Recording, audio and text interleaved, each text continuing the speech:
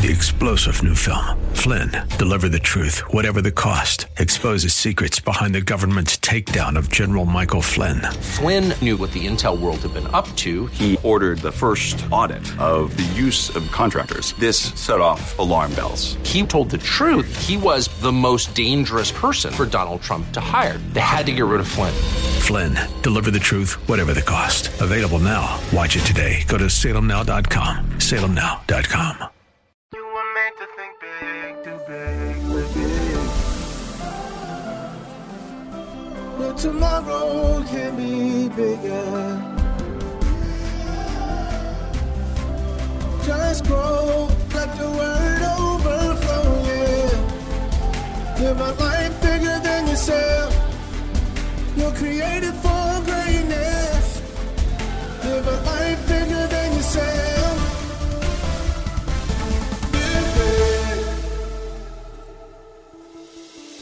You are listening to the Live Big broadcast with Bishop Derek Grier, the radio ministry of Grace Church in Dumfries, Virginia. We're so glad you joined us, and we pray that you are strengthened and transformed by God's word today. Are you ready? Let's get into the word as we continue the teaching from our previous broadcast. Now the young woman was very beautiful to behold, a virgin, no man had ever known her. She went down to the well, she filled her pitcher, and she came up. Now again, for most of us in that selection process, her beauty would have been enough. Her even having some water would have been enough. But he didn't abandon his requirements. You see, when you start looking at all that, it is so easy to start abandoning process. But every time I walked away from process, I lived to regret it. And the servant ran to meet her. So he's excited. He's like, this lady looks like the one. And he asked the question. He goes through the process. Please let me drink a little water from your pitcher. Watch what she says. She says, drink, my Lord. Not only was she generous, she was polite. And she treated people, even people she didn't know. This was someone else's slave. She treated him with respect. Then watch this. She quickly, notice this word because it's going to be repeated again. She quickly let her pitcher down to her hand. So she took it off her shoulder and now it's in her hand. Now a lot of us would be like, do I look like you're made of something? What do I look like? You ask me for this water. You know what? Them days are over, and that's what a lot of us would do. But no, she gave him a drink without hesitation. And when she had finished giving him a drink, watch this, without him saying a word about it, without him even hinting, she said, I will draw water for your camels also. Watch this. Not till they all get a taste, but until they have finished drinking. Meaning she was working her back and her arms. And that's why the Jewish sages, as I said a couple weeks ago, beauty was not just in the face, it was in the biceps. And this woman, she was doing the work. This is some uncommon stuff right here. And she draws for all the camels. And this is important because every test God does not telegraph. A lot of times we don't even know God's testing us when we are tested. Because the reality is, when I was in college, I crammed a lot. That's why I can't remember most of the things that I learned in college. Because when you cram, it just goes in your short-term memory. Then you take the test, I'm through, and that's why finals are so hard, because you cram. So what we want to do is cram for every exam, every faith crisis, what have you, and we try to get ahead of it, but God's like, no, that's short-term. I want a surprise test. So there can't be any, I want to see your character. I want to see what you're like when no one's looking, when you know that you're not necessarily going to get anything from the test that's about to be put in front of you. She out of nowhere, and this is a miracle. Come on, she has a day too. She has things to do. This is 10 camels. She got to pull that bucket. I mean, that's a heavy bucket. I don't know how heavy it is, but it's a huge bucket of water she has to pull, and she has to pull probably at least 20 of them out to feed these camels. But she said, I will not only give you a cup, I will draw water for your camels also until they have finished quickly. Then she quickly. Now, some of us will only serve others if we're threatened by them. If you don't do this, I'm out of here. Or maybe if they beg, but not Rebecca. Then she quickly emptied her pitcher into the trough without a fuss, immediately started feeding water to the camels. Then enthusiastically, with eagerness, ran back to the well to draw water. Jesus said this way, Matthew 5:41. And whoever compels you to go 1 mile, that's blind to us, because back in that time, Rome ruled Israel. And they were seen as oppressors. They were an external power dominating them. They would tax them heavy and all the rest. And what Rome required was that if a soldier had a need and he called anybody, anyone in the kingdom that he called, that's why a man had to carry Jesus' cross, because they told him to. Because if they called you, you were only obligated to walk a mile with that soldier. So if any soldier told you to carry his stuff for a mile, all of his arm and all the rest, you had to carry it for a mile. Here's the deal. These guys were their sworn enemies. But Jesus said to them, if anyone compels you to go a mile, go with him 2. What he was saying is he don't want us to have a heart like folk in the world do, the dog eat dog type of situation. He said, even if your enemy compels you to go 1 mile, I want you to go beyond the call. Now, I want you to imagine something. Now, there are lots of scriptures, lots of chapters, lots of verses in the Bible. I want you to imagine. Imagine if only this verse was followed by Christians. No other verse, just this verse. Imagine the impact it would have on marriage. Imagine the impact it would have on society. Imagine the impact it would have on church. If the conversation was not about what you're not doing for me, but the conversation was about, Lord, how can I do more? Lord, how can I go the extra? Imagine if, this is incredible imagination. Imagine if we created cultures in our home where everybody said, you know what, I'm gonna do more than was asked for. Imagine what your yard would look like if your children thought that way. Just imagine a home where no one's fighting for that last piece of chicken or turkey or whatever it is, because everyone's saying, you know what, but before you ask, I want to give you more than even you asked for. Imagine what church would be like. If people walked in here and everyone's attitude was, how can I be a blessing to you? I'm going to smile at you before you smile at me.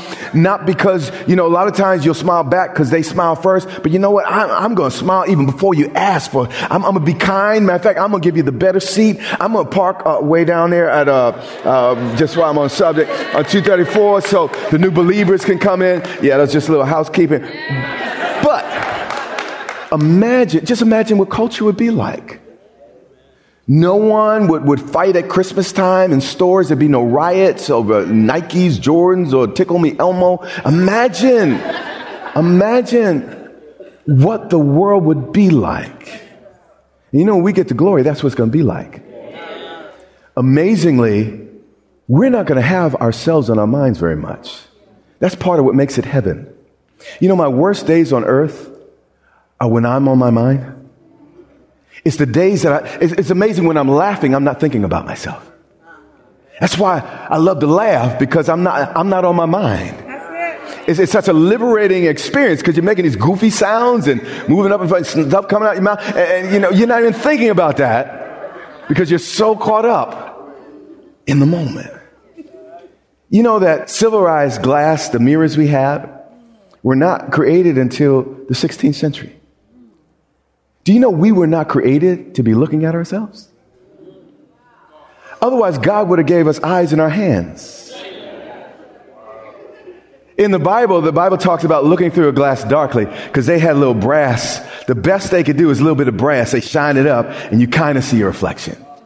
Most people in history went their whole lives without seeing themselves. And in some ways that might be a gift. Have you noticed that when you stare at the mirror too long, you start looking ugly? I don't care how good how fine a specimen you think you are. You'll find something. And when you start staring at it, you start finding stuff and focusing on stuff that has nothing to do with anything and things that even others miss. You see, it used to be, and the past is not always better, but it used to be, when the only way you know what you look like or what you were like was through the way other people responded to you. So it wasn't you looking in the mirror, flexing. It was you looking at another face, watching them smile, watching them lighten up. And that's how you felt beautiful. But we have replaced it with a mirror instead of the people we love. John 24 and verse 20. She quickly emptied her pitcher into the trough, ran back to the well to draw water, and drew it for all his camels. Meaning she was not only beautiful, but she was strong. And there is such a place for strong women. Then we're not going to cover this all, the longest chapter in the Bible, so we're not going to go verse by verse. Eleazar, the servant, visited the family, spent the night with her family and all the rest. And here's the deal. When a guy really cares for you, he will not only try to meet your lips, he will also try to meet your family and your friends. And that's what happens here. I know this is a stretch message, but stay with me. Genesis 24 and 58. Then they called Rebekah and said to her, a lot of things transpired. You can read it at home. Will you go with this man? You see, good parents in the ancient world gave a girl a say. And you can't always just be telling your kids what to do. They asked her a question, and what she said? And she said, I will what? Go. You see, we fall in love by chance a lot of times, but love is a choice. And that's why, we used to, now a lot of the vows have changed, and actually in the vows, it says for better or worse, richer or poorer. It says till death do us part, sickness and health. How many of y'all know that's not the greatest picture? Why? Because from day one, it's a choice. Baby, I choose to love you whether things go well or things go bad. Whether you're looking better or you're not. Honey, it's a choice. Marriage is a covenant. That's why people say, I've fallen out of love. Who tripped you? You're tripping. It's a choice. It's a choice. You choose to love. Sometimes the love keeps the marriage. Other times the marriage keeps the love. And you got to get through those tough things. The reality is, we're fickle. We're up, down. And then, I feel like I feel. If you go by that, man, you're not going to be married for very long. But if you make a choice, if it's just based on how you feel, you're in trouble. But if it's a covenant, Lord, this is about me honoring you, Lord. It's about me serving this woman. It's about me being a blessing. And Lord, lest she violates this covenant and does some crazy stuff that's dangerous and the rest, Lord, till death do us part. And I know that's tough and it almost sounds archaic, but do you know that this is a fact? And people, you might not like this. And I'm not recommending this either.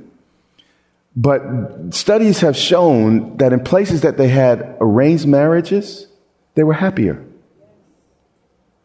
Because the reason was the couple's expectation, it wasn't, you're going to make me happy. It was, I am here to be a wife, I'm here to be a husband. And when you put that type of pressure on a human being to make you happy, it's going to fail all the time. Only God can make you happy. Okay? Now, I'm not saying that you guys start, arranging marriages for your children. That's not what I'm saying. It's not what I'm saying. But from every culture, there's good we can extract. The point I'm making is it's a choice. And unless you violate this covenant, start beating on me physically and bringing diseases into the house. And, I made a choice and I made a covenant. And we're going to work this thing out. All right, verse 66, and we're through. And the servant told Isaac all the things that he had done. Then Isaac brought her into his mother Sarah's tent. That's pretty profound, but we're not going to cover that. And he took Rebekah, and she became his what? Wife. Rebekah became the matriarch right behind Sarah of the Jewish people. She's in the genealogy of Jesus Christ himself, all because she was willing to give somebody else a glass of water. All because she was willing to help somebody who she never expected anything back. And here's the point of this whole series. There are things in your future that you unlock by how passionately you serve somebody else. And like I said, it's not always a test that's called. I have a challenge sometimes. I get stuck in my head. And I have a day in front of me, and I'm praying, asking the Lord what to do. At the same time, I'm thinking about what I need to do and planning my day and the rest. And this is about maybe 10, 15 years ago. I was running. I was out in Southbridge, and I was running. And turned around the corner, and when I passed, I saw these kids fighting. This other kid was really beating this other kid. He was on the ground and really, really beating up the kid. And I looked, and I was like, wow, that reminds me of when I was a kid. But I kept running, and it didn't register what I just saw until I said 100 yards earlier, but I think it was more like 50, 75, 100 feet from them. And then I was like, oh my God, the kid's getting beat up. And I just ran past the boy getting beat up. So by the time I got back, the other kid was up and all the rest. But here's the deal. If that was a test, I failed. I was so consumed with what I was going to do that day. I was so consumed with my thoughts that I missed an opportunity. And the reality is, sometimes I have to discipline myself to be present. And not to be either, the past not such a big deal, but the future for me. I kind of live in the future. And you can miss things. And what I'm saying to you is there are tests all day long. And we're like, Lord, why haven't I got promoted? There are tests all day long. And you don't see that, you know what, that test was simply that woman that was a little grumpy. God wanted to see if you'd be kind. But now you remembered all your Bible verses, though, and you're like, Lord, this is the test. God said, that's not the test. The test is that unkind woman. The test is you seeing past how much she's getting on your nerve and looking that, you know what, she has holes in her shoes. Or maybe noticing that her nails aren't taken care of and she's probably had a very tough day. Or there's lots of tells. Maybe her husband just, a zillion things could happen. But you made me feel. And we have to be mindful. And I know for me, I have to discipline myself to be present and not miss opportunities to bless and serve people, even now with children. Be careful about being so busy. I have to, I'm going to put my phone down, I'm going to call them up, and I'm going to talk to them without thinking about something else. That is hard. And when they come and they interrupt you, dear God, they interrupt you, don't they? But that might be a great opportunity that 10 years from now, they'd be too old and they ain't ask you for advice no more. That you'll never get back again. Rebecca passed the test she didn't know she was taking because it was a heart thing. And we want our hearts to be so right before God that we don't have to be prepped. It's just our way to go beyond the call of duty, not just do the minimum, but be known for doing more. It says here, he took Rebecca and she became his wife. Today, what I want you to do is see Jesus as your Rebecca today.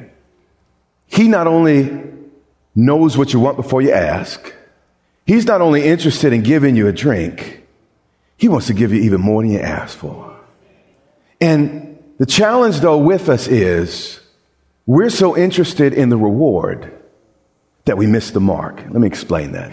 The Bible says, Paul says, I press toward the mark for the prize of the high calling of God in Christ Jesus. Now, when I used to run track as a boy, you had to stay in your lane. And I know in long distance, you can eventually leave your lanes, but in sprints, you had to stay in your lane. And always the trophy table was on the grass in the middle of the track. Now, if you went to your sprint trying to get the prize, you're going to disqualify yourself. If you ran toward the trophy table, you're disqualified. You have to press toward the mark for the prize. Okay. It's important. So, what we do in our prayer time, the prize. Lord, I don't have this. I should have this. I want to have that. How come I didn't get this? And so you're talking everything about the prize stand. But Jesus is saying, what about the mark? The mark is being like him. The mark is running this race, living by faith and loving your brother as yourself. And as we press toward that mark, when we get the mark, once we hit the mark, then the prize comes. But if you go for the prize, you'll not hit the mark. So here we see Rebecca, she didn't know about the prize. The prize was more she could ever ask, think, or imagine, just like scripture says. But she was pressing toward the mark of just being a good person, being just a solid individual. The mark for her was, you know what? I'm going to care for orphans and strangers. And this guy don't know anyone around here. I'm going to be a blessing. Matter of fact, I'm going to be more of a blessing. I'm going to shock him to the degree I'm going to bless him. She wasn't looking for a mate. She was just pressing toward the mark. And it's amazing how when we press toward the mark, the Bible says, seek first the kingdom and all these other things. Shall follow, shall come. Yeah. When you first run toward the king and it's about, Lord, I want to be more like you. Lord, I want to be a greater value to people around me. I'm not going to measure how good I look by a mirror on the wall, but by what I see in their face and their countenance when I walk into the room. Yeah.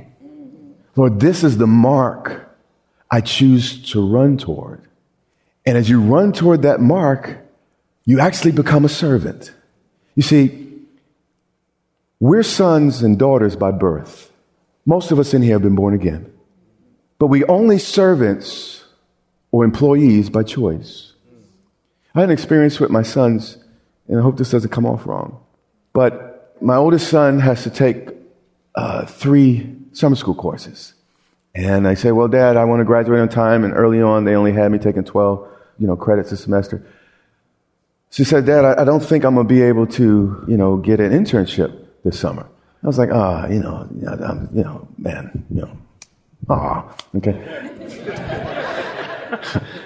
But he was like, well, that means I'll be free to work with you. And I was like, oh, I'm sorry. But it's like, no, Dad, that's what I want to do.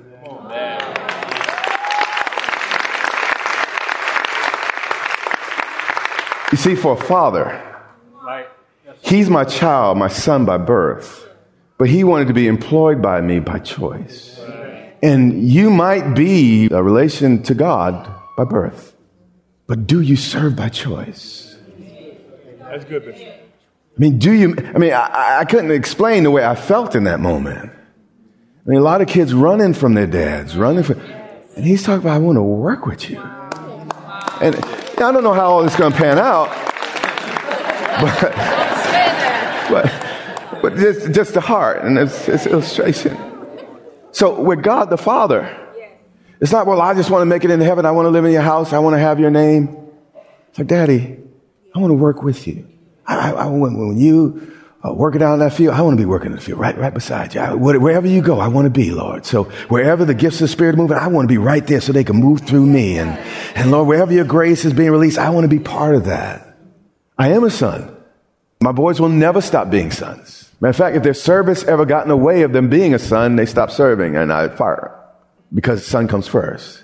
But when you have a son or daughter that chooses to serve, God's chest just fills up, and the angels like, there go my boy, right there, there go my girl. And what I'm trying to do is expand your thinking about what God wants to see in each of us.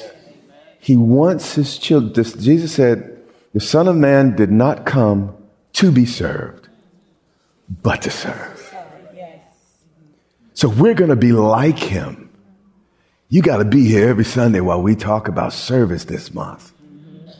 So we can begin to really take on a servant's heart and live a rich life. I'm almost there. Rebecca, as soon as they got back to the house, Eliezer started giving her all these trinkets, gold, all the sampling of Abraham's wealth he gave to her. But she only received the wealth or the prize because she was moving toward that mark. Come on. And if we would serve, yes, and not just, license, and not just, entitlement, but Lord, I just live in the service. She became rich because she was already rich. yes, It's a rich person yes. that's not only thinking about me and mine. It's rich. You're rich in soul when you have room for somebody else and you can focus on what they're dealing with and going through. You've been listening to a classic message from Derek Grier. It is our sincere prayer that you are blessed and empowered to live a life bigger than yourself today. If you want to know more about becoming a Christian or want to rededicate your life to Christ, Bishop Grier wants to walk you through a step-by-step guide. It's the most important decision you'll ever make. Visit gracechurchva.org/salvation to find out more. We invite you to worship with us online each Sunday on our YouTube channel at Grace Church VA TV. And while you're there, remember to subscribe and hit the notification bell to get all of our latest content. That's all for today. Until next time, live big.